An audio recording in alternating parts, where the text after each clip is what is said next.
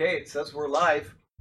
I'm just going to wait a minute just to make sure. And all right, well, it says we're live, so I'm just going to go ahead and say that instead of a regular Bible study tonight, we're going to have Brother Usama, who's from Egypt. He's a scholar on Islam, and he's probably the finest scholar on Islam in the world today. And he is going to give us a completion of the talk that he started on Sunday. So come on up here, brother.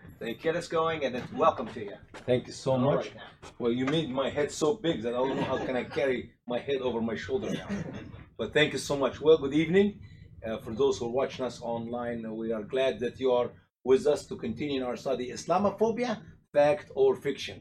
I made a mistake last meeting Sunday. I cut it short, 10 minutes. I did not know. And boy, oh boy, I needed this 10 minutes so badly so we can close the study. But we'll see what the Lord is going to do here tonight. And Father God, we give thanks for your love, for your grace, for your mercy, for allowing us to do one more study as we investigate the propaganda of the Muslims and the liberals of the West, that what we teach is Islamophobia. But what we teach is obviously the truth, as it is written in their books. We love you and praise you, Lord Jesus. And in the name of, above all name, your name, and by the power of your Holy Spirit, may you guide us today. Amen. Amen. All right, we stopped at this slide, which we're going to play right now, about what else CAIR, the Council on American-Islamic Relations, said about me concerning being Islamophobic. Nope, I don't want to skip this one.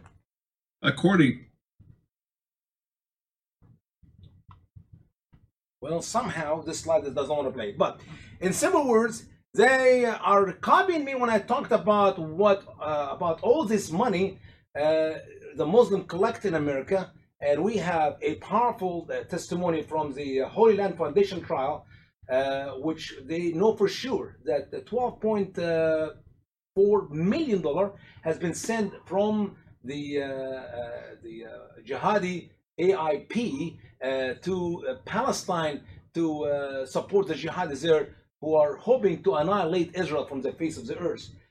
Believe it or not, they got hang up jury on 08, and that's where CAIR always say, well, it was a hang up. There's no guilt or not guilty. But the whole world does not know what happened the following year. In 09, they found it guilty. And they're serving roughly around, the 5 guys, they're serving around 150, 160 years in prison for that crime. So they take the money from us in America and they send it to this charity organization. And they will tell you that this month we're going to take that, this is the money which Muslims collect also from the, what we call the Muslim dealing businesses in America with Sharia finance, 2.5% money they collect. So they give this money to Sheikh Yusuf Qaradawi. A man could not come to America physically, could not go to England, but he collect millions of dollars. And they will tell you that money will be spending this month for get rid of illiteracy. What does he mean by that? It's just a word. You may think they're going to build a school. No, they get rid of some Christians, as we said on the slide. And also they'll say we're going to get rid of AIDS. With that money this month, we're going to send the Middle East to help with the get rid of AIDS. What do you mean by AIDS? See, Muslims are taught it's okay to lie. AIDS is Israel, the Jews. So if they send 600 rockets or 6,000 rockets on Israel, why not? It costs money. And that is what they meant by get rid of AIDS. It is lies to use the money they collect from us Americans in many shapes and forms to be used for the performance of jihad. As Allah stated in the Quran, obviously, that Muslims perform jihad with their lives and their money for the sake of Allah. You don't have money, you cannot perform jihad. Weapons cost money, bombs cost money, and they have to support the families of those who commit suicide. And let's move on to the next slide. According to the St. Cloud Times, in 2016, Dacdot, quote, called Islam a savage cult that teaches its followers to kill non-believers, end quote. Really? Did I say that? Of course I said that. But once again, I did not come up with a statement for itself and that's it. No, I was talking about what Muslims have already done. So I share few cases by first quoting the words of Allah in the Quran, and then I give you the interpretation of the Quran by Muslim scholars, and then I give you the saying of Muhammad, how Muhammad practiced Islam. And boy, talking about killing non-believers, we're talking about over 300 verses in the Quran.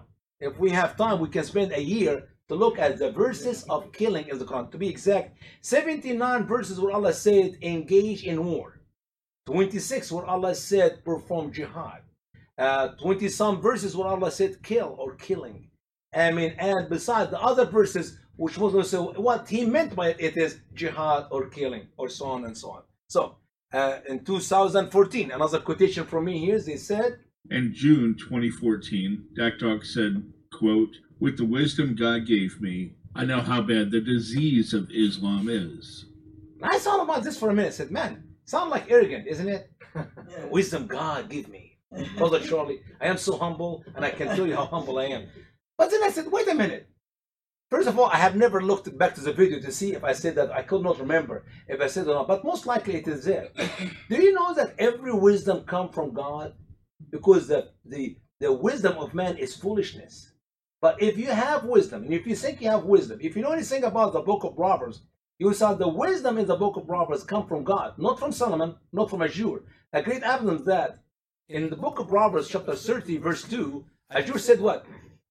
I am more stupid than any man.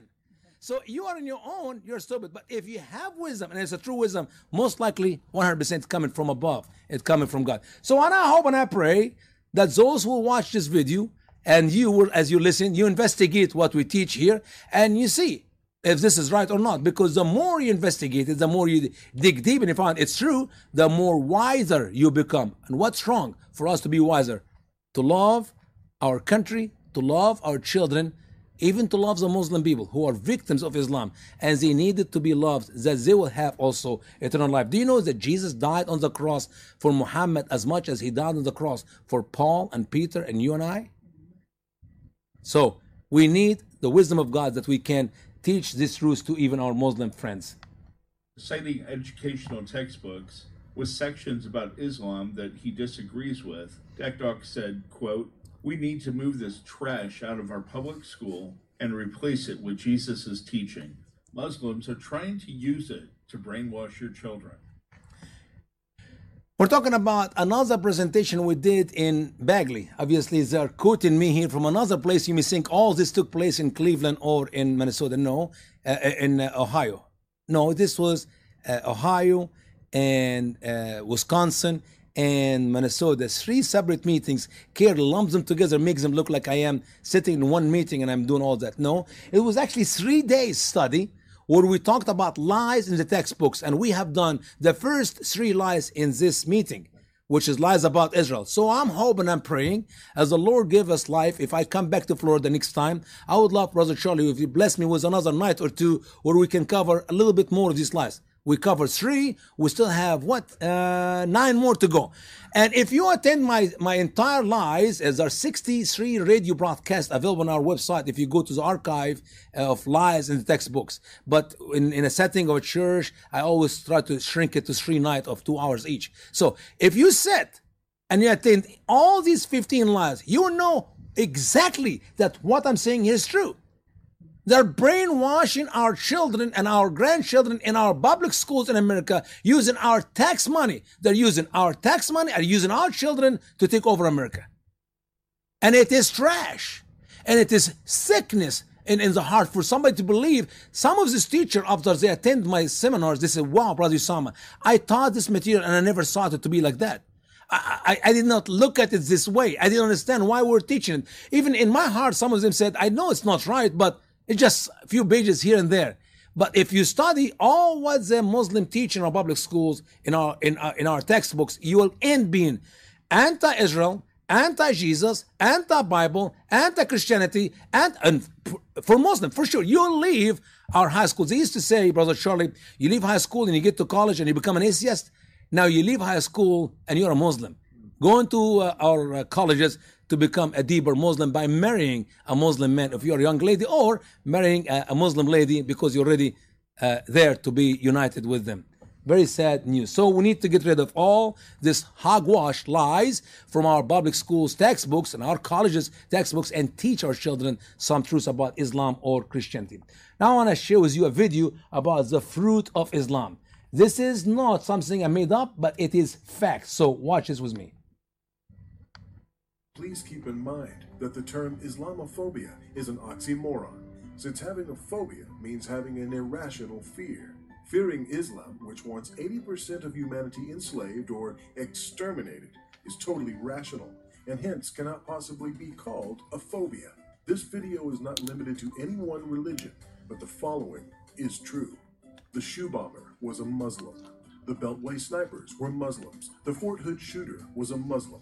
The underwear bomber was a Muslim. The USS Cole bombers were Muslims. The Madrid train bombers were Muslims. The Bali nightclub bombers were Muslims. The London subway bombers were Muslims. The Moscow theater attackers were Muslims. The Boston Marathon bombers were Muslims. The Pan Am Flight Number 93 bombers were Muslims. The Air France Entebbe hijackers were Muslims. The Iranian embassy takeover was by Muslims. The Beirut U.S. Embassy bombers were Muslims. The Libyan U.S. Embassy attack was by Muslims. The Buenos Aires suicide bombers were Muslims. The Israeli Olympic team attackers were Muslims. The Kenyan U.S. Embassy bombers were Muslims.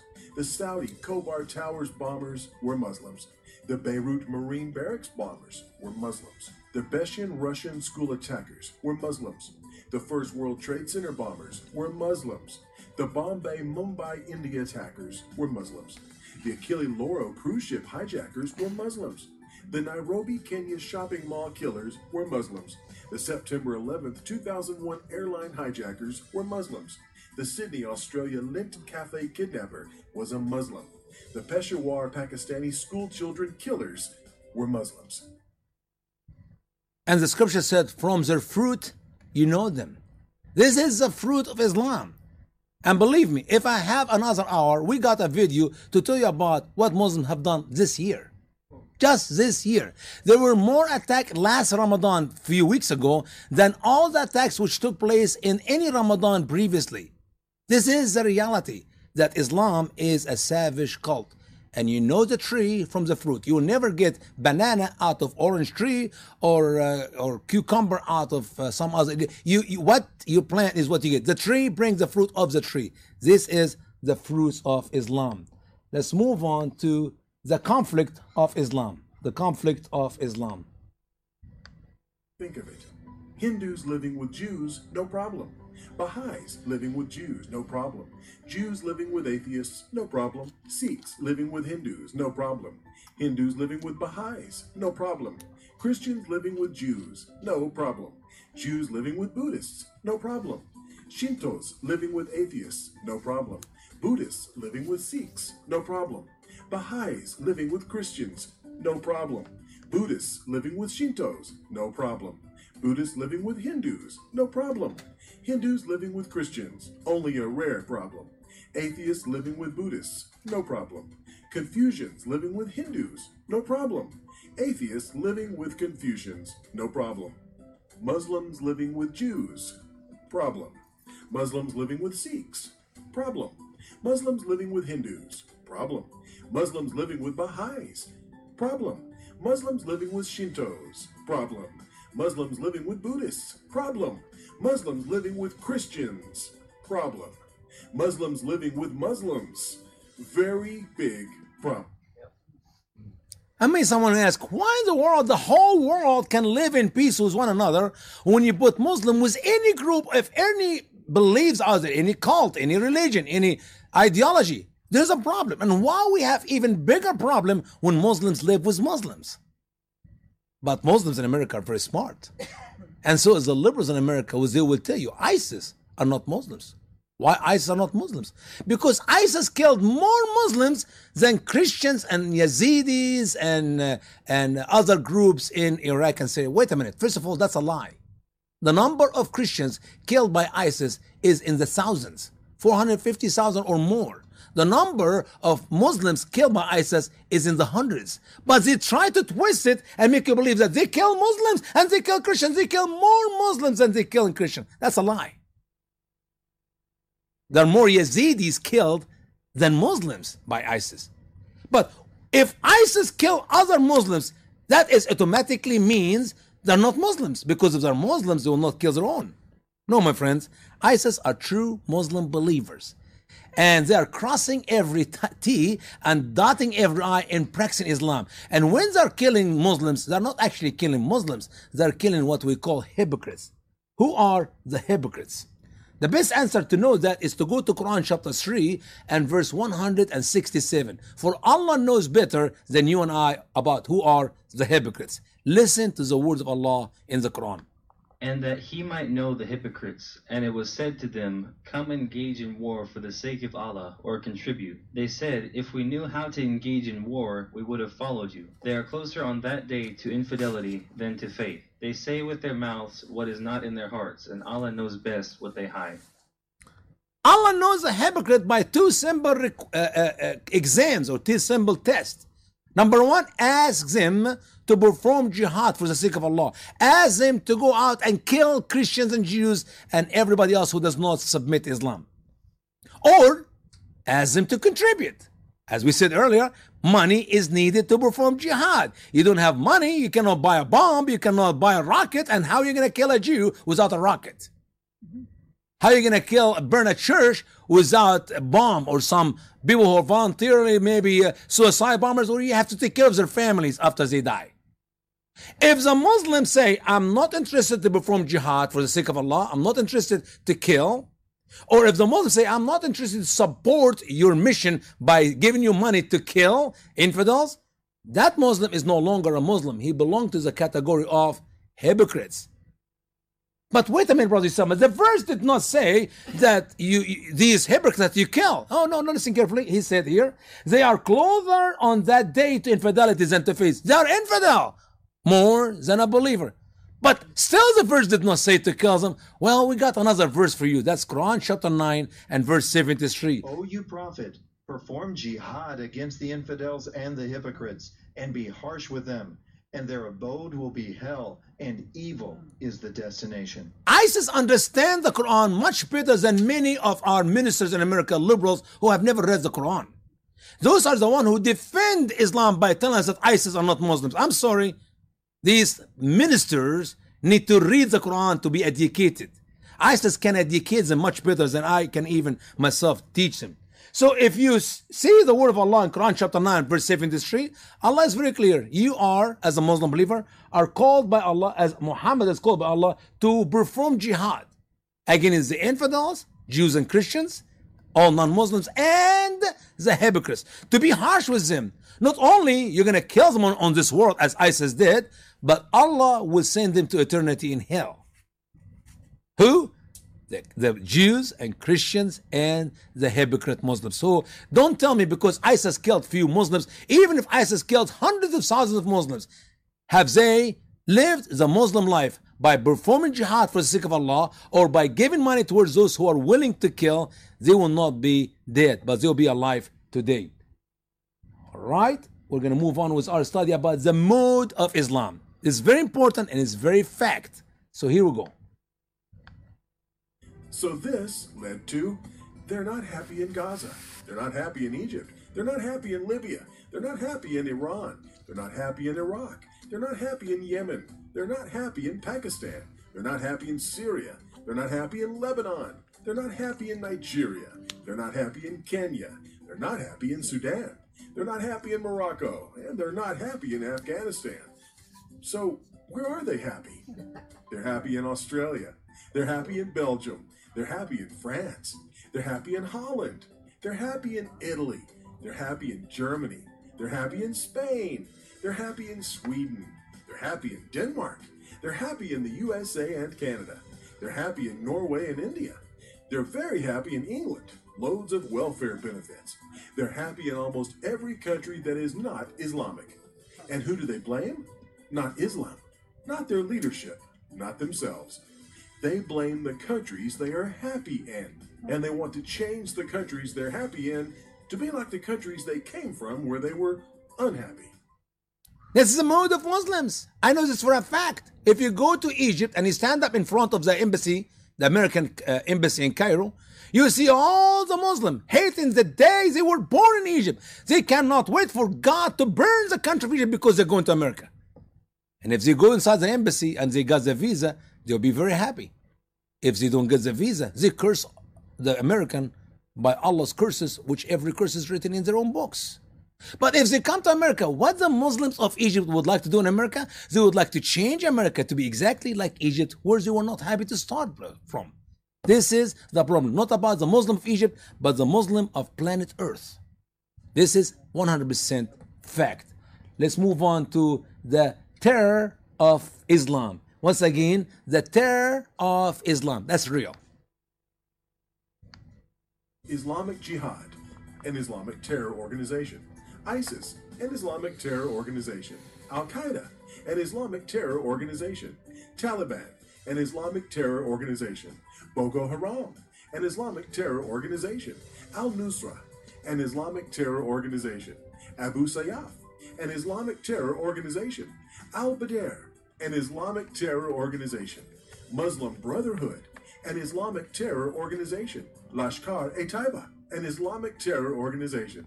Ansaru, an Islamic terror organization. Jama'ah Islamiyah, an Islamic terror organization. Abdullah Azam Brigades, an Islamic terror organization. Al-Shabaab Somalia, an Islamic terror organization. And this is just scratching the surface on Islamic terrorism. There are more, lots more. Thank you from author IQ Al-Rasuli.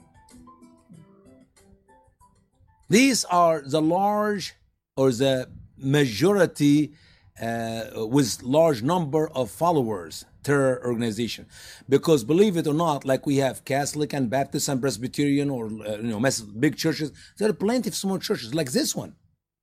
We don't have 50 like us here in Florida, but that one. So, and if you count the number of Muslim believers who are terrorists in the small groups, they will go in the hundreds of thousands. I love the numbers given by the liberals. It used to say 20% of the Muslims are radicals. 20%. Wait a minute. If I go to Saudi Arabia, that country have 100% Muslim believers, right? But that's okay. 20%. Well, if I go to Pakistan, Afghanistan, if I go to Indonesia, it is in the 90%. Well, that's okay. 20%. Don't argue with them because you're wasting your time. 20%. As if 20% is a small number. 20% of 1.7 billion. That's 340 million Muslim believers. Well, let's be real ridiculous. We'll go for 10%. That's 170 million. Let's be real ridiculous. Just 1%. Like if you're drunk or under the influence of drugs, you have no idea what to say. Only 1% of the Muslims in the world today are those terrorists. 1% of 1.7 billion is 17 million. There is not army in planet Earth, not America and all our allies. There is no army in planet Earth have the power or the strength to hunt 17 million Muslim terrorists and kill them without killing those who are around them. And if we got the power and the wisdom to do that, guess what? The family of the 17 million, which are in the 100+ million, will be mad and angry, and they will love to practice Islam, Sharia, retaliate, and believe it or not, will be in a bigger problem. I'd rather to leave the terrorists alive than to kill them and face the reality of the larger scale, the larger powerful people who would like to fight us after that. It's a problem. That's why I said a good 18 years ago, we're not in war with Osama bin Laden. We're in war with Islam. And they mocked me for saying that. Who care and others? And if you don't know it, it's a spiritual warfare. You will keep dreaming about ending the Muslims. The Muslims will never end. The Muslims will take over the world. The Muslims will take over America. Just last week, I watched that video in Canada, and the Muslim believers, they have this Al-Quds Day, the Jerusalem Day. And they're telling the people of Canada, we're going to take over the world. We're going to take over Canada. And the TV reporter was upset. He said, how are you going to do that? He said, once again, what? We make lots of babies, and you don't. American people are so wise and so smart to know how to kill babies, even up to 9 months. But Muslims know how to make babies. And if you have some logic and common sense, you don't have to have a high school diploma, just logic. They're making lots of babies. We don't make enough babies, and we're killing our babies. Sooner or later, they will have the upper hand. Sooner or later, they will be the terrorists who will terrorize not just America, but the world. And they will control the entire earth. Excuses given by the Muslims for violence. Under this title, they said, Reasons given to explain Muslim violence. Self-radicalized. who put these two words, self-radicalized, in that study? It's the liberals. Here's political correctness. We don't want to offend the Muslims who have not killed us yet. We got enough mad ones, so let's stick with what. So self-radicalized, these people made themselves radicals. No Muslim ever made himself radical. There's some outside sources made them radicals. And even when our FBI investigate these cases and they go deep in it, they will come to a point and say, we'll stop here and close the study. Why? Because we don't want to offend the Muslims. So as they will tell you, these two young men who did the bombing in the marathon bombing in Boston, they said the younger brother influenced the oldest brother influenced the youngest brother. Why? Because he's dead. How do you know? Maybe the youngest is the one who influenced the oldest. But then they get a little bit. Well, they were both listening to a radical imam from Australia by the name I can't remember his name, John Rahwani, whatever his name was. And then I said, okay, and what this imam was teaching, and they stopped there. I went online and downloaded some of his videos, and boy, oh boy, that imam from Australia who influenced these two brothers was actually doing nothing but quoting the Quran, the words of Allah, and the saying of Muhammad in the Hadith. He was doing exactly what every Muslim believer ought to do, or teach, or believe, or practice. But they will not go to that point. Why? Because then they're not going to be politically correct. So it is just self-radicalized people who have nothing to do with Islam. The first reason is this. 1. These people are uneducated. Really? I know the problem we have with terrorization or terrorism have something to do with education, but not the education of the Muslims, it's education of the people of the West. We are ignorant. We are not smart, or we can say we are stupid. We do not know what Muslims believe.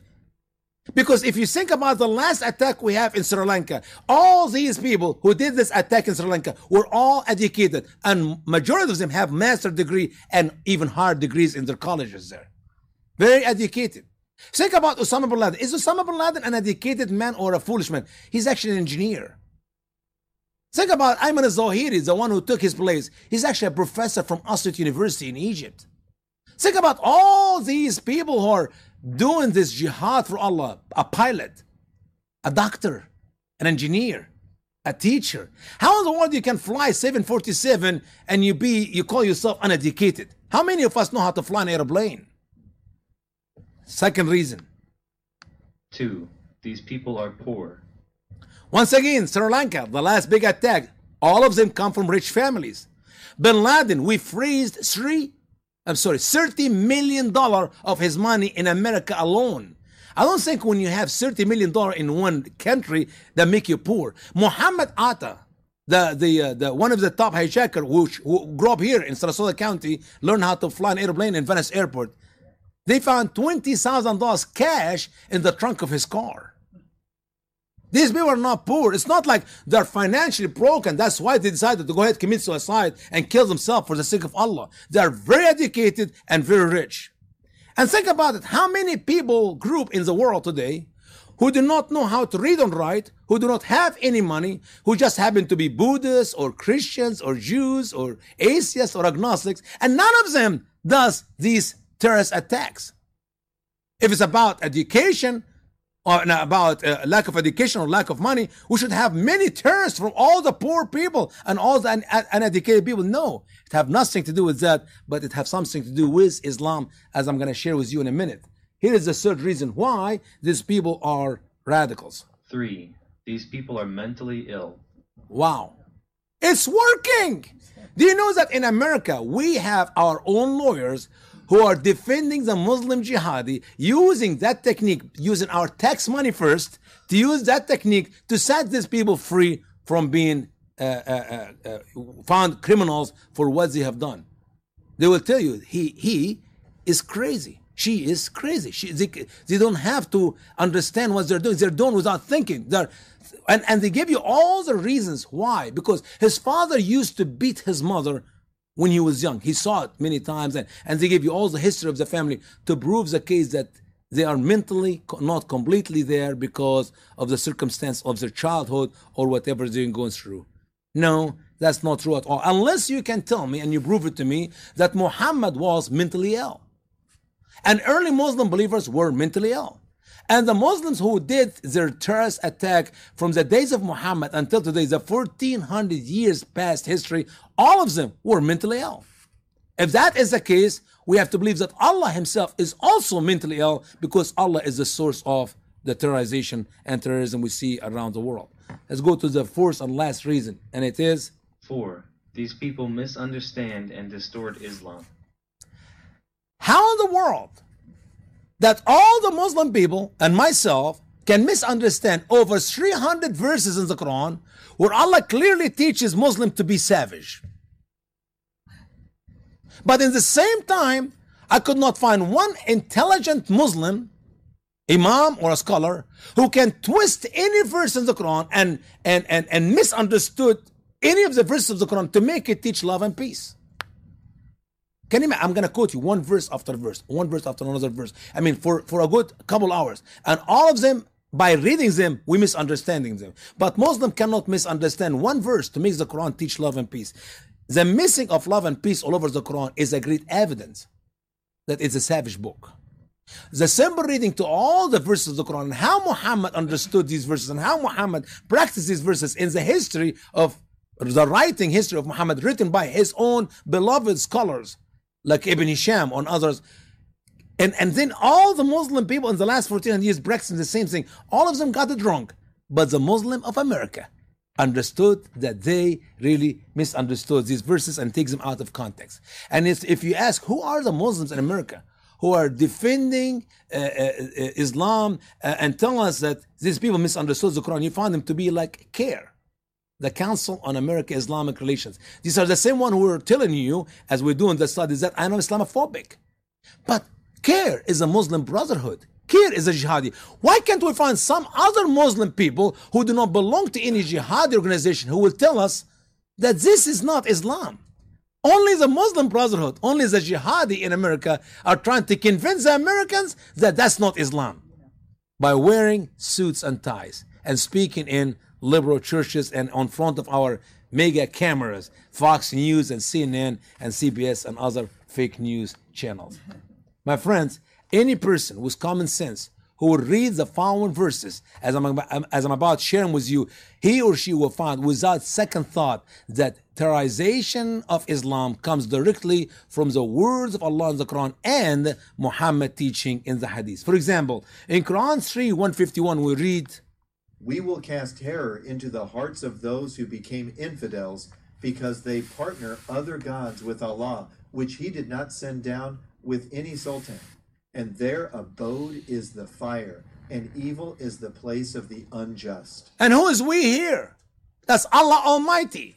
Allah is a terrorist. How? He cast terror into the heart of the infidels. Which infidels? The Jews and the Christians. Here to be specifically in that verse, he's talking about the Christians. Why? Because Christians partner Jesus Christ with God and they partner the Holy Spirit with God, which is the worst sin a man or a woman can ever commit. It is the sin of shirk.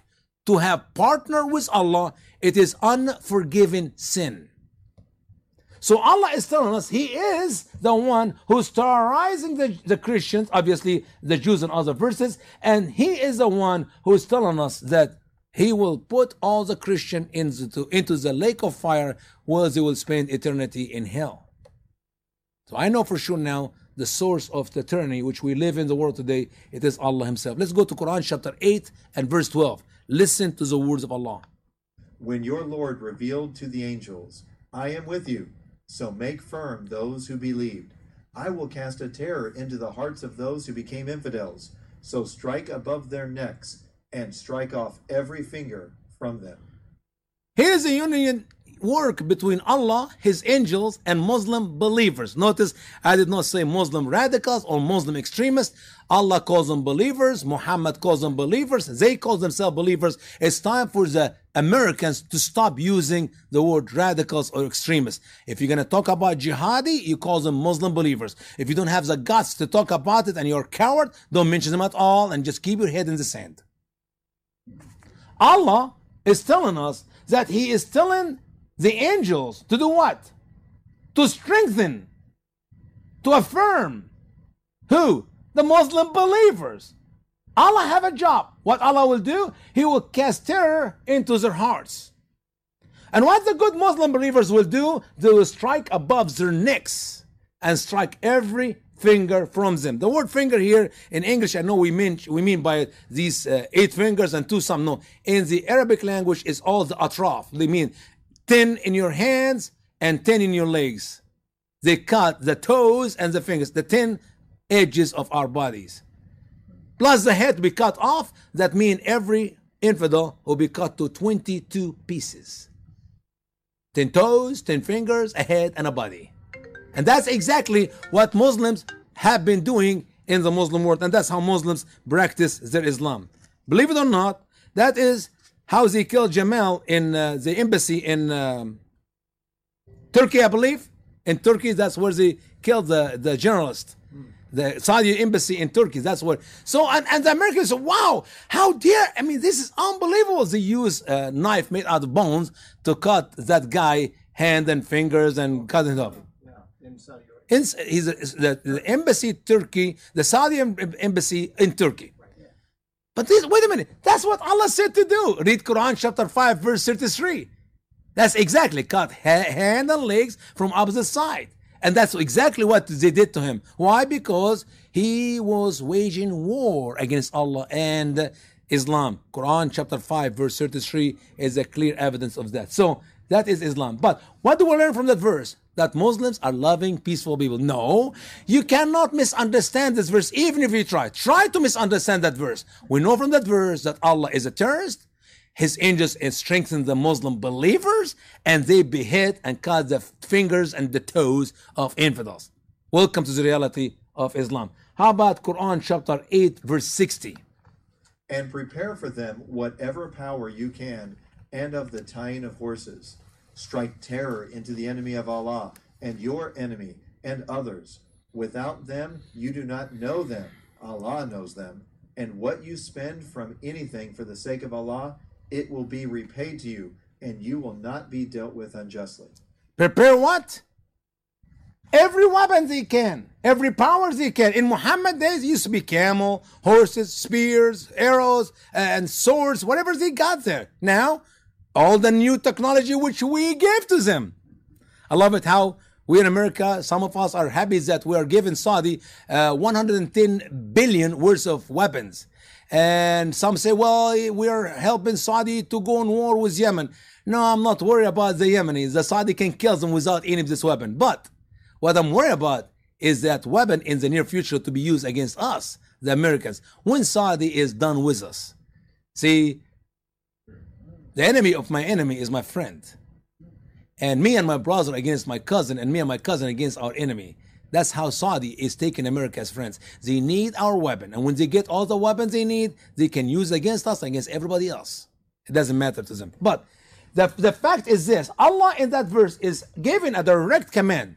When he says strike terror, that's a Sharia. That's Islamic law. Every command in the Quran is Sharia. Strike terror against who? The enemy of Allah. Okay. And your enemy. Well, if Allah is strong and Allah is mighty, why can't he strike his own terror against his enemy? Why Allah need people to help him to fight the enemy? But that's okay. And then your enemy, okay, I can understand Muslim kills their own enemies or strike terror against their enemy. And then he said, and other without them you do not know them. Can you imagine? Islam teach for Muslim believers to terrorize people they do not even know. A good excuse about September 11. These are not Muslims, the 19 hijackers. Why? Because they terrorize people they do not know in these buildings. Oh yeah? Do you really have to know them to kill them, to terrorize them? Tyranny comes directly from the word of Allah in the Quran. And then Allah talking about spending here. Whatever you spend, that is jihad of money. That is, if you don't want to go and fight, support somebody else to fight. And in that case, you will receive reward like those who are willing to go and fight themselves.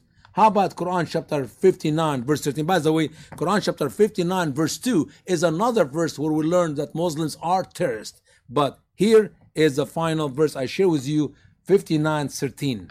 You are a greater terror in their chests than Allah. This is because they are people who do not understand. And believe it or not, if I am here in a big meeting today and we have some video cameras rolling from some liberal station, they always do the same thing. I've seen this so many times all over this country, because I will quote the verse like that and I say, every Muslim believer ought to be a terrorist. If you want to believe the word of Allah, you want to practice Allah. Allah here is teaching us every Muslim believer must be a terrorist. And not just a terrorist, he must be even greater than Allah for being a greater terrorist. I mean, how can you understand that verse but that way? And then the following morning, I opened the newspaper. Anti-Muslim speakers, Usama Dakdok, claimed every Muslim is a terrorist. And people in America, how many people show up in my meeting? 400, 500, maybe 1,000, okay? And how many people live in the city? 40,000, 50,000. All of them will read the newspapers. Oh boy, thank you God, I didn't go to hear that idiot. Every Muslim is a terrorist? Yes, indeed. Every Muslim ought to be a terrorist. If you want to obey the word of Allah, you must be a terrorist. If you're not a terrorist, you're not a Muslim. If you don't like to be a terrorist, then it's time for you to leave Islam. But don't tell me you're going to reform Islam by ignoring the commands of Allah in the Quran. Muslims are terrorists. Says who? Says Allah. Where? Quran chapter 59, verse 13. Not Usama Dakdok.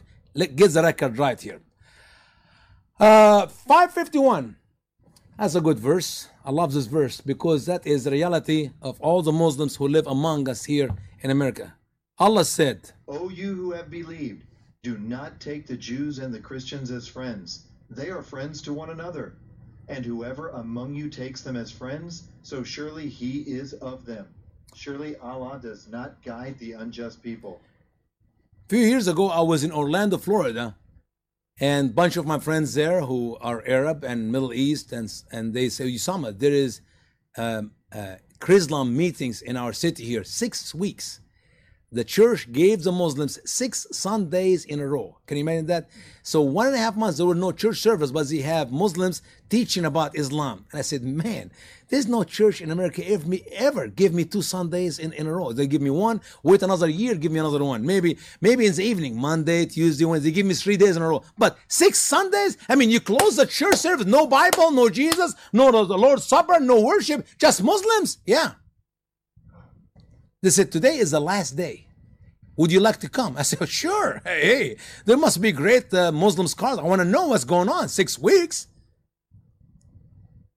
So I go there, and the man, Imam, was talking about, like, in the conclusion of his study, as we have seen all over these 5 weeks ago, that Christians and Jews and Muslims are 3 branches out of Abrahamic tree, and there's 3 branches. They're like brothers. They're like friends. He said, Muslims and Christian must be like friends. And he's talking about friends. And I was like, what in the world he's getting into? Of course, I didn't hear the last few weeks. I have no idea, but that's his conclusion. And in front of me, it was a church like this one here, chairs. And in front of me is an empty chair. And next to the empty chairs, there's a lady sitting there. And on the chairs, there was a book of the Quran. So I said to her, would you mind if I look at this Quran? She said, oh, no. Go in the back. They have a whole table. They're filled of the Quran. They're giving them away. You can take as many as you want. 5, 10 copies. I said, no, I don't need the Quran. I just want to look at a verse in that Quran. I'll just look at it and I'll put it back. She said, okay. So I grabbed the Quran from her hand and I went to 551. And Allah said, do not take the Jews and Christian for friends. Who? Muslim belief. Do not take the Jews and Christian for friends. End of story. So I said, even in their own translation, they're giving to these idiots, it's the same message. So I gave the Quran to the lady. I said, ma'am, would you mind read that verse? She looked at me. I said 51, 551. So she looked at it and she read it and she looked behind and she said, you are the most hateful person I have ever met in my life. Brother Charlie, I don't know if that woman have any thing between her ears. It seemed to me it's ears, an empty box. Instead of she stand up and she say, excuse me, Mr. Imam, why do you lie to us? For 6 weeks you're lying to us about being nice and loving and peaceful. Here's your Quran you gave to me, sir. It is your translation, sir. And it says, don't take the Jews and Christians for friends. No. She's sick. She said to me that I am the most hateful person she have ever met. Yes, indeed. They have eyes and they can't see. They have ears and they cannot hear. They have mind and they can't understand. They are stupid, useful idiots. That's what they are. So that's the story about that verse. Listen to what Muhammad said about the peaceful relationship with the Jews and Christians. Do not initiate the salam to the Jews and Christians, and if you meet any of them in a road, force them to its narrowest alley. This is a direct command. If Muhammad said, do not, you know what does it mean? It means don't. Period. End of story. You don't initiate peace to any Jew, to any Christian. As a matter of fact, if you keep going with Muhammad's teaching, he made the promise to the people of Saudi, the Muslims, that there will not be a Jew or a Christian in Saudi Arabia. And they did. And then he made another promise, like a prophecy for the future. He told them the day of judgment will not come until the Muslims will kill the last Jew. That even the rock and the trees will cry out, "O Muslim faithful, there is a Jew hiding behind me, come and behead him." The hatred of the Jews and the Christians start in Quran chapter 1 and ended with the last statements Muhammad was giving to his followers before he gave up his spirit, that they must kill the last Jew. And you tell me the problem in these people who are self-radicalized? They left the house or they left the bed on the wrong side in the morning and somehow they forgot to drink their cup of coffee and they decided to become terrorists? Or they are maybe fed with the word of Allah and the command of Muhammad in the hadith. How about 865? O you prophet, provoke the believers to engage in war. If there will be 20 patient ones of you, they will have victory over 200. Notice here, it is believers. And they are provoked by their prophet, Muhammad, the terrorist. And they will continue to engage in war. And they will have great victory as Allah promised them throughout the Quran. Let's move on. Quran chapter 5:72 to emphasize about who are the infidels. Infidels indeed are those who said, surely Allah is the Christ, son of Mary. That is every Jew. That is every Christian. Infidels who do not submit to Islam. Now Christians, that verse fits in perfectly. Why? Because Christians just happen to believe that Jesus, son of Virgin Mary, is God. The hatred towards the Jews and the Christians all over Islam. When you get to understand infidels, yes, Jews are infidels because they don't believe in Muhammad. Yes, Christian infidels because they choose to believe or they really believe that Jesus Christ, son of Virgin Mary, is God. How about the following verse, which also fits the Christians, 5:73. Infidels indeed are those who said, surely Allah is the third of three. Everyone who believes in Trinity, and by the way, Muhammad does not have a clue what Trinity we Christian believe in, because he taught the Muslim in the Quran that the Trinity is God the Father, God the Mother, and God the Son. No Christian ever believed in Virgin Mary to be part of the Trinity. But if you believe in, according to Muslim scholars' invitation, they will tell you, Ibn Kathir or Al-Tabari or Qurtubi, Al-Jalani, they tell you, Christians who believe in the Father, Son, Holy Spirit, they know Trinity better than Allah, than Muhammad. But that's okay. If you believe in Trinity as a Christian, you are an infidel. If you refuse to accept Muhammad as a prophet, as a Jew, you are an infidel. I move on with you to talk a little bit about jihad. As I hope I'm going to get to this in depth in the next time I will come here, if we cover a little bit more of the lies in our textbooks.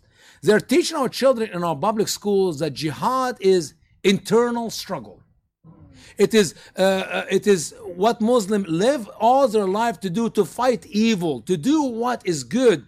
And if you're a student in America and you want to perform jihad, it's very easy. Study hard so you can get good grades, A's, maybe a few B's.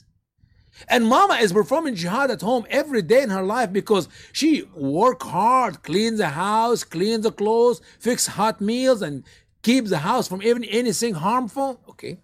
And dad is performing jihad too by working so hard, providing money for mom to take care of all the house needs. Wow. And then the textbooks also said, sometimes jihad is war, physical war. And that is only defensive war. That if somebody come and attack the Muslims, they have to protect their family. They have to protect their country. They have to protect the community. That is the only time where Allah in the Quran allowed jihad. Really? What about what Allah said about jihad? I love how Muslims are making jihad a beautiful thing in America. But is that how Allah described jihad? Is that how Muhammad described jihad? Is that how Muhammad practiced jihad? Is that how Muslims practice jihad the last 1400 years? Or we have a different story? In the book of the Reliance of the Traveler, 09.0, we read that about jihad. Jihad means to war against non-Muslims and is etymologically derived from the word mujahada, signifying warfare to establish the religion. The scholarly basis for jihad, prior to scholarly consensus, is such Quranic verses as... Before we get to the verses of jihad in the Quran, what did the text, what is this Sharia book, Ahmad al-Salik or Reliance of the Traveler said? He said it is warfare to establish the religion. That is what jihad is all about. That's how Muhammad understood jihad. That's how Muslim in the last 1400 years practiced jihad. It's a warfare to establish Islam. Let's look at some of these verses like Quran 2:16. War is decreed to you, and it is hated by you. And perhaps you may hate something, and it is good for you. And perhaps you love something, and it is evil for you. And Allah knows, and you do not know. Now you have to understand the Reliance of the Traveler, that Ahmad al-Salik book, which talk about Sharia, is approved by the Azhar University. Every Muslim Imam who is living in the borders of the United States of America are very familiar with, and they have studied it, and they have passed the test, so they know exactly what jihad is. But if you meet with any of these Muslim Imams, they will tell you jihad is to fight the devil or the evil thoughts in your heart or your mind, or whatever. Why does he quote that verse? Does he misunderstand that verse? Did he put it by mistake? Or that is exactly what jihad is all about? Exactly. It is to engage in war. And Allah and Muhammad understood very well that in the early days of Islam, it was so hateful for early Muslims to perform jihad, to engage in war. Why? Because they were not killing some other people, they were killing their own tribes, their own family. Something the Arab never did in the past. Arab tribe fight with other tribe, but now with the new reality of Islam, if your own father or your mother, if your own cousin, your own children do not submit to Islam, you go and fight them and you kill them. Perhaps you may hate to kill your own tribes, your own family, but that is the best thing for you to do. And Allah knows, and you do not. Perhaps you love to keep them alive, but that is the most evil you can ever do. Quran 9:14. Engage in war with them. Allah will torment them by your hands and put them to shame and give you victory over them and heal the chest of a believing people. Engage in war with them, and there is the word them again, and the word them the third time, and them the first. Who are them? That's all non-Muslims, Jews, Christian, polytheists, agnostic, anybody in the world who will not submit to Islam. Let's move on to 9:5. This is, as I have shared with you before in the past, I believe I quote that verse many times. I love it to have it in every one of my presentation, because that is the verse of the sword. That is the most powerful verse which Allah used in the Quran to abrogate, to cancel, to erase, to delete 124 soft early Mecca and even early Medini verses. So if you ever talk to a Muslim and he or she quote you a verse from the Quran, and the verse sounds something nice, whatever it is. There's no loving verse, to be honest with you. I know for sure. There's no peaceful verse. There's no verse in the Quran loves the Jews or loves the Christians or even love one another. It does not exist in the Quran, okay? So if they quote you any verse and it does not have blood in it, okay? All what you have to do is this very simple. You look at them in the eyes and smile and say, wow, what a wonderful verse. But that verse has been abrogated by Quran chapter 9 verse 5, the verse of the sword. Trust me, you cannot go wrong. Because you can go to any of these verses which Muslims love to quote in America, and you read the interpretation of Muslim scholars, and that's exactly what will be written. هذه الآية منسوخة. This verse is abrogated. ونسختها آية السيف التوبة 5, and it was abrogated by the verse of the sword, that is chapter 9 Surah Al-Tawbah, the repentance, and verse 5. 9:5 give us 3 simple choices. Number 1, Muslims kill the infidels, the polytheists, the Jews, the Christians, anyone who will not submit to Islam. Number 2, they take their wives and their children as concubines and slaves. Number 3, they just have to convert to Islam and establish the religion and pray 5 times a day and give the legal alms. So why Allah put that verse in the Quran? Why Muslim must engage in war with the people? It is very simple to establish the religion of Islam. So the Reliance of the Traveler, that book was not written by some radicals. It was not approved by the Azhar University by mistake. No. It is actually perfectly fit with the teachings of Allah in the Quran and the commands of Muhammad So, in when the the Hadith. forbidden months are past, so kill the polytheists wherever you find them, and take them as captives, and besiege them, and lay wait for them with every kind of ambush. So, if they repent, and perform the prayer, and give the legal alms, so leave their way free. Surely Allah is forgiving, merciful. A simple reading to such words will bring a Muslim to the reality that he or she must be terrorist. He or she must live that savage cult of Islam by killing, taking the women and children as captives, or force people to convert to Islam. Very important, a few points I'd like to show you about these verses of the Quran and how Muslims always defend the Quran through these steps. So, A popular question is why Islam calls for death of Islamic critics and apostates, insists that their info is false, and quote the verse, "To you, your religion, and to me, my religion." what's going on here? It doesn't matter what verse you're going to quote from the Quran. They have the answer ready. They know how they shut you down and stop you from even having any decent conversation. You got this verse wrong. This is not what Allah said in the Quran. For Allah said, "To you your religion, and to me my religion." By the way, that's Quran chapter 109 and verse 5 or 6. I got it wrong. And Allah, okay, let's go to that verse. As I told you earlier, you go to that verse in the Quran and read Muslim scholars' interpretation. Guess what they're going to tell you? This verse has been abrogated by 9:5. So that's the end of it. But if you do not know, and you continue to argue with them, they give you reason number 2. Here you go. To answer Islam spreads with the sword, say that is a big lie spread by the Jews and Hindus, and that the Quran clearly says there is no compulsion in religion. So if you quote any of the verses which I shared with you tonight, the answer is these verses are not true. These are lies spread by the Jews and the Hindus. Why did they choose Hindus, not Christians? Because these are advice given to the Muslims who live in America.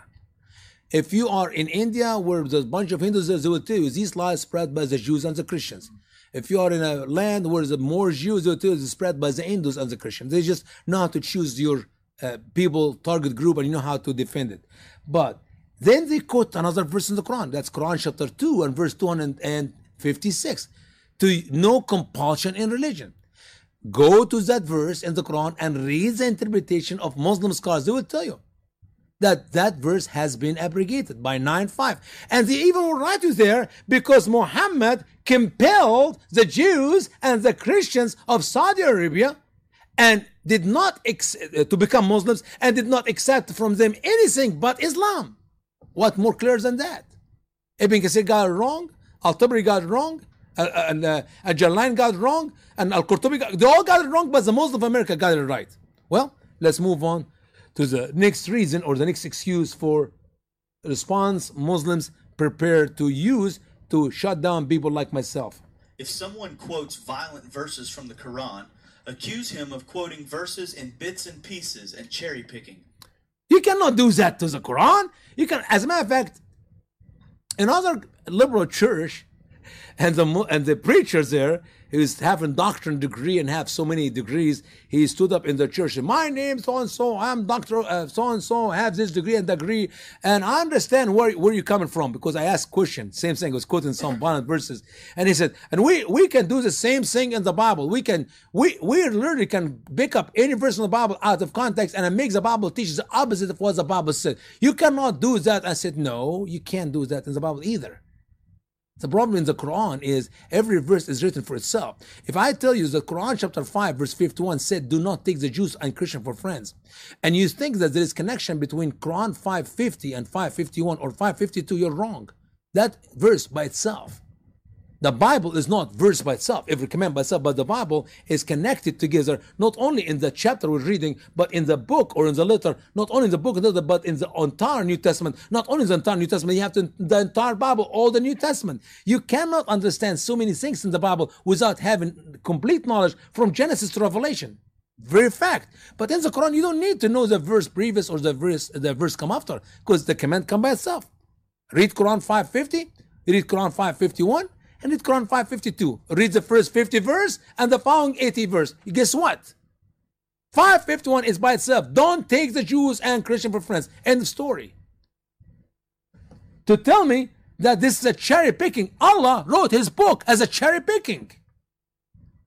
I cannot connect the verses of the Quran to make you feel good about yourself as a Muslim. Many of the verses of the Quran is jumping from A to B to C to L to Z to F to M. Literally, there's not even order. It's a chaos.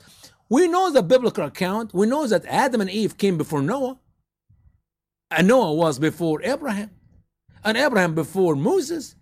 And Moses came before Elijah. We know these facts. But Muslims do not know that. Why? Because I can assure you, I open the Quran right now, and I will convince you that Noah came after Elisha, and Moses came before Noah, because that is the order which Allah wrote in the Quran.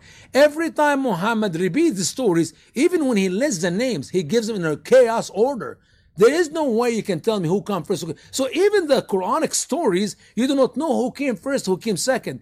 And the verses of the Quran are all jumping, gumbling. People tell me, Brother Usama, it is the most ridiculous book. I said, yes, indeed, I know. It's a very hard book. I can't understand. I said, I know. And I'm not going to give you $20 back, so don't even think about it. The money has already been taken to the ministry. I cannot give it back to you. So if you're going to get a copy of my Quran and you think you can understand it, you will know it better than any other English translation. First, because it's accurate. We don't have sugar coating there. We don't water it down. Number two, we got bold statement. Lots of bold statement. You got over 100 pages extra material in the Quran to help you to understand the Quran. But to figure it out, well, good luck. If you can figure it out, let me know, because I'd like to learn it. Okay, let's move to point number 4. If he then quotes full verses and verses before and after, then insists that the translation is wrong. It must be Usama Dakduk's falsehood. You see, that Christian guy who translated that book, he's lying. His translation is not accurate. Well, you know what? I love it. In the back of our book, if you have my book, you go to the page of references, and guess what? There we have one of the references which I always encourage people to download. It's called clay.smith.name. www.clay, the name clay.smith, the name smith.name. That's N-A-M-E. And you can download 8 English translations of the Quran. Every verse is repeated 8 times for free. Muslims allow us to have it for free. Okay, you download my book as an ebook, you're going to give me $10, but you can have 8 for free. And then look at all the 8 English translation. Guess what? They will be in many places in agreement with me, and other places they're going in circles. And you have common sense. If you have common sense, you figure out they're running away from what the Quran said in Arabic. Because if they're accurate translation, why not be at least close to each other? No.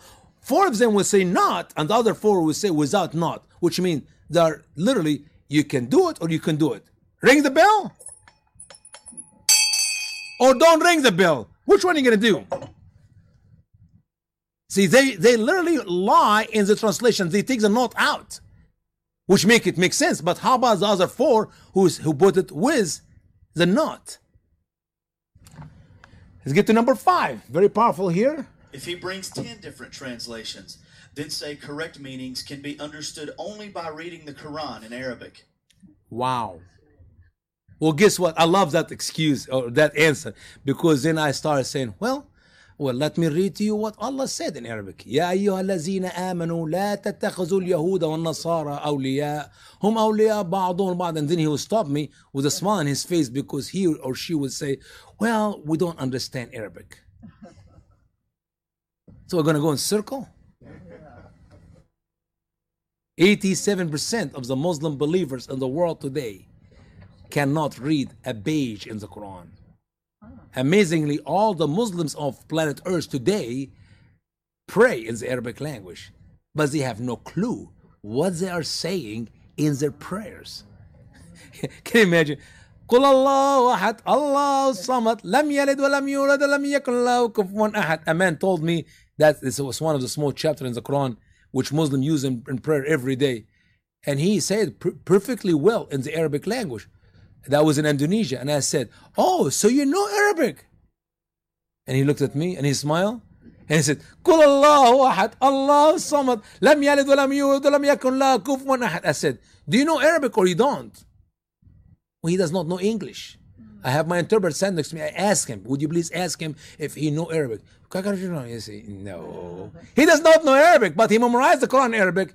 And I said, does he understand what this word actually means in Indonesian? Yes.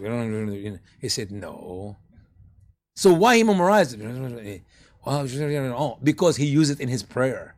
Muslims pray 5 times a day in planet Earth in a language, and they have no clue what it is. They repeat a word like this bird. And my neighbor, Mr. Bell, used to have a bird. And Mr. Bell, it doesn't matter what time of the year you go and visit him, the bird only knows a few words. Merry Christmas, Happy New Year, Merry Christmas, it was Easter. He said, Merry Christmas, Happy New Year, because the bird doesn't understand. And then, as you're about to leave, don't forget the keys, don't forget the keys. That is what the bird knows. That's how many Muslims in the world, 87%. That's 1,400,000,000 plus do not have a clue what they believe in. And they pray in the Arabic language. Finally, number 6. If he shows up with the hadiths and the chapters in hand and quotes the context of the violent verses by referring to hadiths of prophets' rapes, robberies, assassinations, and genocides, then insists that all hadiths and chapters are heresy and are false, and the only truth is in the Quran. It's a problem.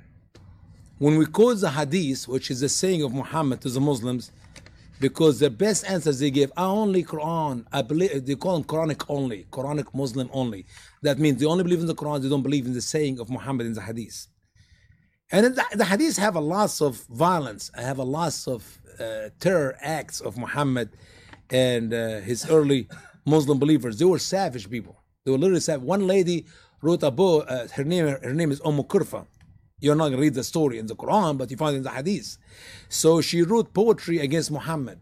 He ordered his son by adoption, his name is Zayd, to tie her hands and legs to 2 camels and force the camel to go in opposite side and literally split her to 2 pieces, alive.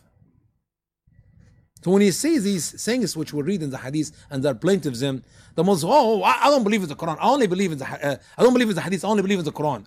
I'm a Quranic only. The best way to end that propaganda is as the Muslims. How a Muslim become a Muslim? If I'm an American now, I'm a Christian American guy. I want to become a Muslim. How can I become a Muslim? Oh, you just say the Shahada. And what is a Shahada? You say, I bear witness that there is no God except Allah, and I bear witness that Muhammad is a messenger of Allah. You say, that's how I can become a Muslim? Yeah.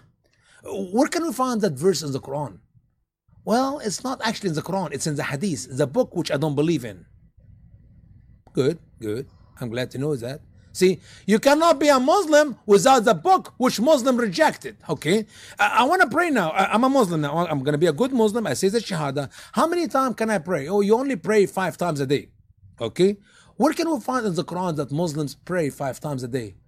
Well, it's not actually in the Quran. It's in the Hadith, the book which we were just telling you we don't believe in. So here's the first two pillars, and I can go on and on and on. How about this? How about that? Nothing you can know about Islam, it's in the Quran. Most of it is in the Hadith, a book which they would tell you they don't believe in. And why? They say that because they simply know you're ignorant of the Quran. Because trust me, if you know the Quran and the teaching of the Quran, there are plenty of filth. There are plenty of savage teaching, as I have shared with you all these verses in our study today and on our previous study in the first half, that the Quran is loaded with all the things which we know for sure that Islam is something to be fear of. And I'm not saying that we Christians have to live in fear. We're not supposed to live in fear, not even from those who kill the flesh. But it is not an irrational fear, but it is a rational fear. It is an evil. And that evil exists as much as exists in the Hadith. It also exists in the Quran, if you are familiar with what is in the Quran. I will cover this a little bit quickly here about what's happening in England to let you know this is coming to a city near you in America. Watch this video with me. Now, another town this week joined the list of shame, where sex gangs have roamed seemingly unchecked to prey on girls as young as 11, raping, drugging, beating, trafficking, and potentially even murdering them in the process. What's happened in Telford could be the worst case of a paedophile gang involved in widespread child abuse the country has ever seen. But as I read the names of those convicted, something struck me. In Telford, they included Azir Ali Mahmoud, Mubarak Ali, and Adel Ali. In a similar case in Rotherham, Razwan Razag, Adil Hussein, and Zafran Ramzan were among the guilty. To Rochdale now, Mohammed Amin, Abdul Aziz, and Mohammed Sajid, among others, were convicted. And now to Oxford, where it was Anjam Dogar, Kamir Jamil, and Zishan Ahmed ending up behind bars. Now, a very broad reckoning of the guilty shows around 80% are men of Pakistani and Bangladeshi origin. Well, a couple of observations then. Why do they appear to view white girls as objects to be traded and even disposed of? And what is their community doing about it?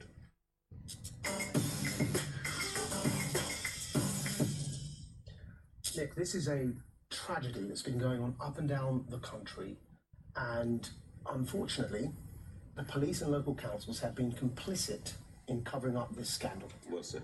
Time and time again, they have found that British, Pakistani, and Bangladeshi South Asian Muslim men like me have been involved in grooming underage white girls and targeting them in what I would describe as racially motivated sexual assault. And for fear of racism, the local politicians for fear of losing votes, and the police for fear of being sacked by those local politicians, have been hiding this situation. And of course, then it led to a national inquiry. We know that because the conclusions of the national inquiry were the same. I'm going to read to you something, because Telford could well be worse than what happened in Rotherham and Rochdale. And yet still, despite that, we have the superintendent for Telford and Wrecking, Tom Harding, saying the following. He said that what I would say is sexual offending across Telford and Wrecking is virtually identically proportionate to the breakdown of society. So it's not one particular section over others. Forgive the language, the French, but this is total BS, because he's confusing two types of sexual offences. And we as Quilliam looked into this, and I'm going to come to the stats in a second. I know you've done a lot of, and you've done a lot of broadcasting. You're a real pillar in this area. I have to say, salute what you've done. Thank you. Type 1 is the grooming of underage white girls, or any girl generally is type 1 as a category, the grooming of underage girls by gangs of men. Now, in type 1, where the grooming gangs are involved, it was found in our research that we found, I'm going to put this up on the screen for you, that 84% of those involved in type 1, which is gang grooming of underage girls, were, what it says there, South Asian. To be specific, they were Pakistani and Bangladeshi Muslims, right? Type 2, which is, I hate to use the phrase, ordinary paedophilia, what we normally understand by the word paedophilia, is representative of wider society. So one statistic found it was about 87% in type 2, which was paedophiles, 87% were white. Another found 100% were white. But of course, that's not surprising, because the vast majority of the country is white. What's interesting is the disproportionate figure of 84% hailing from my background. Why that's interesting is because roughly only 2% of the country are Pakistani and Bangladeshi Muslim men who are responsible for 84% of collective grooming of underage white girls. We cover this in depth in our presentation, Revealing the Truth about Sharia, which is Islamic law. And but what we have here is very simple.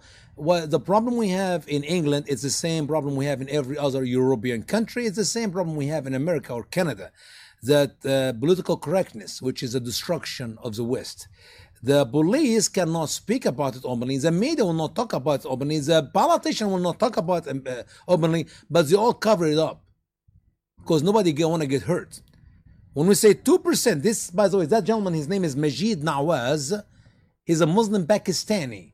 And because of that video, which you have heard right now, the Southern Poverty Law Center, SPLC, have called him a hate speaker.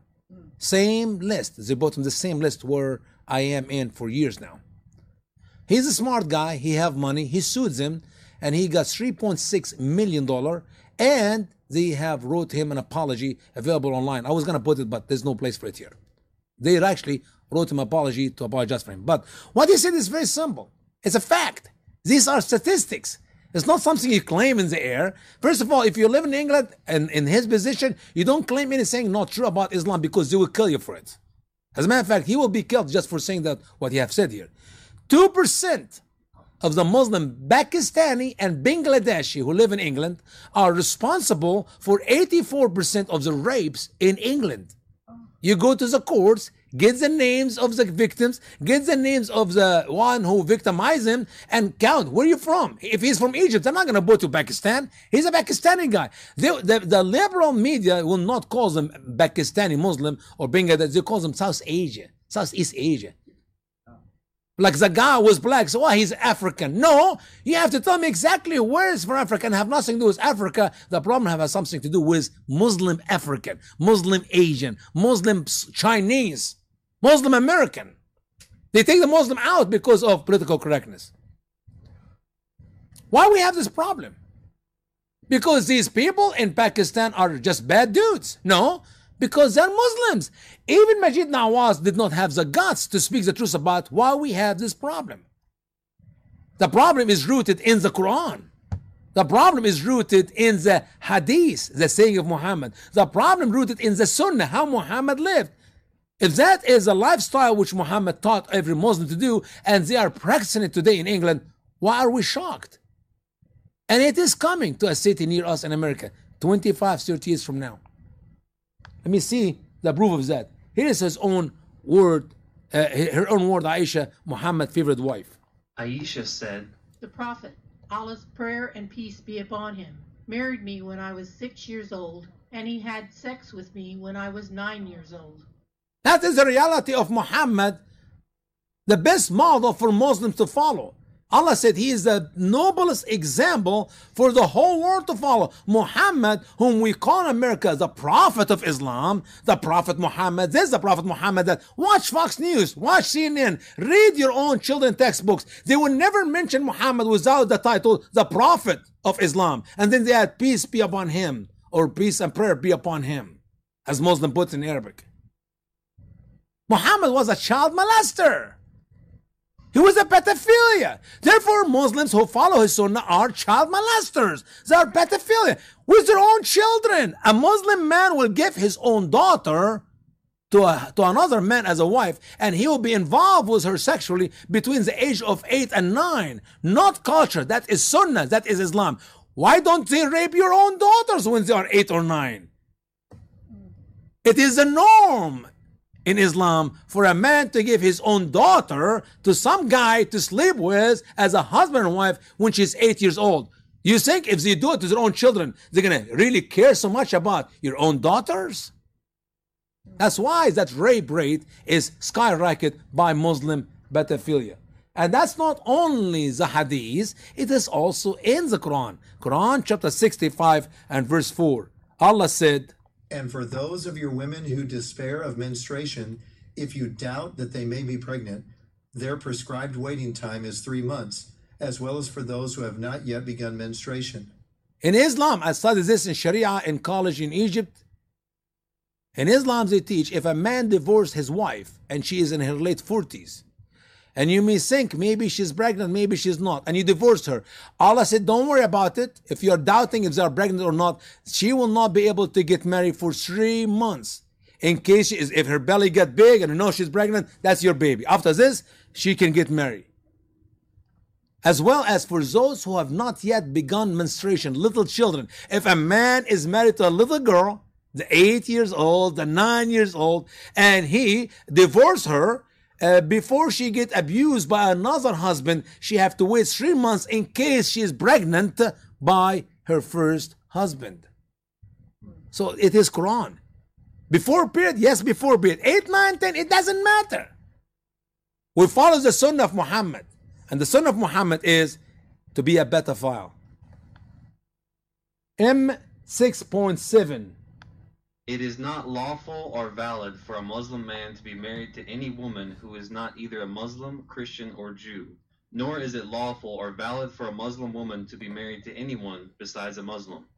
I will close with this. Muslim in America try to tell you that I do not teach the truth about Islam and I'm Islamophobic because I'm telling you that Muslims hate us. They hate the Jews and they hate the Christians. And in that church I spoke in Ohio, Cleveland, Ohio. No, not Cleveland, Ohio. I can't even remember the name of the city. In Ohio. The 3 imams came to the meeting and they complained to the pastor of the church about having me in his church. And it worked. Because they complain and make some, promotions, they make some noises. That church never had me back again. That was a good 10 years ago. And their argument with me is, I'm not telling the truth, I'm lying. He said, we love the Jewish people. We love the Christian people. My wife, she is a good Catholic lady. I said, you marry the Muslim imam. I said, you marry a Catholic sister. He said, yes, you see, he didn't even know that it is lawful for us to marry Christians, to marry Jews, and we love our wives, and we love our children, whom we have with our wives. I said, yes, indeed, yes, indeed. I said, sir, are you a citizen yet? And he was quiet. I said, sir, do you understand my question? Are you a citizen of the United States? I know you are from Pakistan, and you're a good Muslim man from Pakistan. Are you a citizen yet? He said, have nothing to do with citizenship. I said, but you're not citizen yet. And I said, okay, can I marry your sister? Can I marry your daughter? Can I marry a Muslim female? And he was quiet. I said, can you answer my question? He said, no, you can't. I said, so it's not love. So, Brother Charlie, if it's love, you marry my daughter and I marry your daughter. You marry my sister, I marry your sister. You marry a Christian lady and I marry a Muslim lady.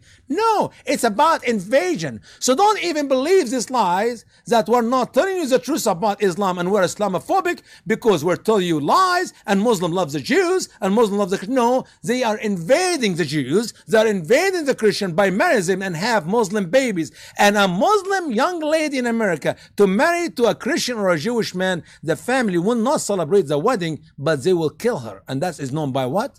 Honor killing. And honor killing is Islam. We prove this in depth in our study of revealing the truth about Sharia Islamic law. My friends, the more we know about Islam, the more we will protect ourselves from that savage cult. I wish I have time to go a little bit more here to show you what's happening in Europe with Muslims terrorizing the Europeans. Not only raping the little children, but actually raping women. 20%, that's 1 out of 5 in England, women, grown-up women, are raped by Muslim men. And that number will continue to grow as Muslims continue to grow in Europe, because that is Islam. It is not, I'm not talking about this little bit water in a small bubble in front of your church building here, and I'm telling you there's a big alligator. No, there are big alligators, and it's a big swamp, the swamp of Islam. The more we know about Islam, the more we should fear, not the fear of tremble, but fear of the future. Fear to be careful, like you're driving a car. I said it again, I said it before and I repeat it again. If you have a son, 17 years old or 18 years old, and he's learning how to drive a car and you have no fear, that's dangerous. We're playing with fire in America by allowing the Muslims to come in America, and we do not know too much about Muslims and what they believe in America, and we just give them America, and we give them our children to educate them in our public schools, and we give them our children in our colleges to teach them about these great courses of Islam. And boy, oh boy, it's all deception, it's all lies. If the American people will not study the truth about Islam, they will be taken out by the Muslims. And I feel deep in my heart that is what's coming to America. I hope and I pray that that small portion of our study for this presentation will open the eyes of you, our dear friends who are watching that, or for you who are here tonight. And I hope and I pray that you share it with others, because once again, Hosea 4:6 said what? My people are destroyed for lack of knowledge. The more we know, the better we are to protect ourselves from destruction, and the more we know, the better we are to be equipped to share the truth of the gospel with our dear Muslim friends before they fall into this savage cult, the cult of Islam. Let's pray. And Father God, we give thanks to you for you are an awesome God. And there is none like you. You loved the whole world, and you sent your Son to die on the cross for the sin of the whole world. You loved the Muslims as much as you loved us, those who believe in you as Lord and Savior. And you give us the command to go to the end of the world which you have died for on the cross, to let them know about your love, your grace, and your mercy. Help us, Lord Jesus, to be faithful to your command, to fulfill the Great Commission, to love our Muslim neighbors as ourselves, to love the lost Muslim around the world by sharing the truth of the gospel with them, that they may come to know you as Lord and Savior. Because otherwise, I believe they will be used by you to discipline the church in America and around the world. May we be found faithful, and we may be found those to carry the salt and the light which you have ordered us to be to the lost people all over the world. Not just the Muslims, but others who do not know you as Lord and Savior. We're about to leave this house, but from your loving face and wonderful grace, may we never leave. And it's in Christ's name alone we pray. Amen. Thank you, Brother Osama. Thank you.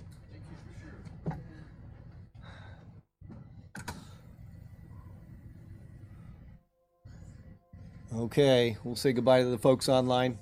Everybody there, have a wonderful week, and we hope to see you Sunday. Take good care.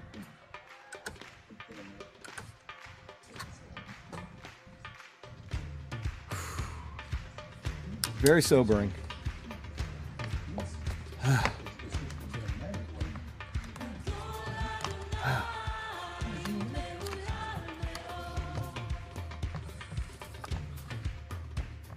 How come it is when you speak, it's always quiet when you're done? No. I mean, it's just, you got a lot to reflect on, you know, and it's scary. As you said, it's scary.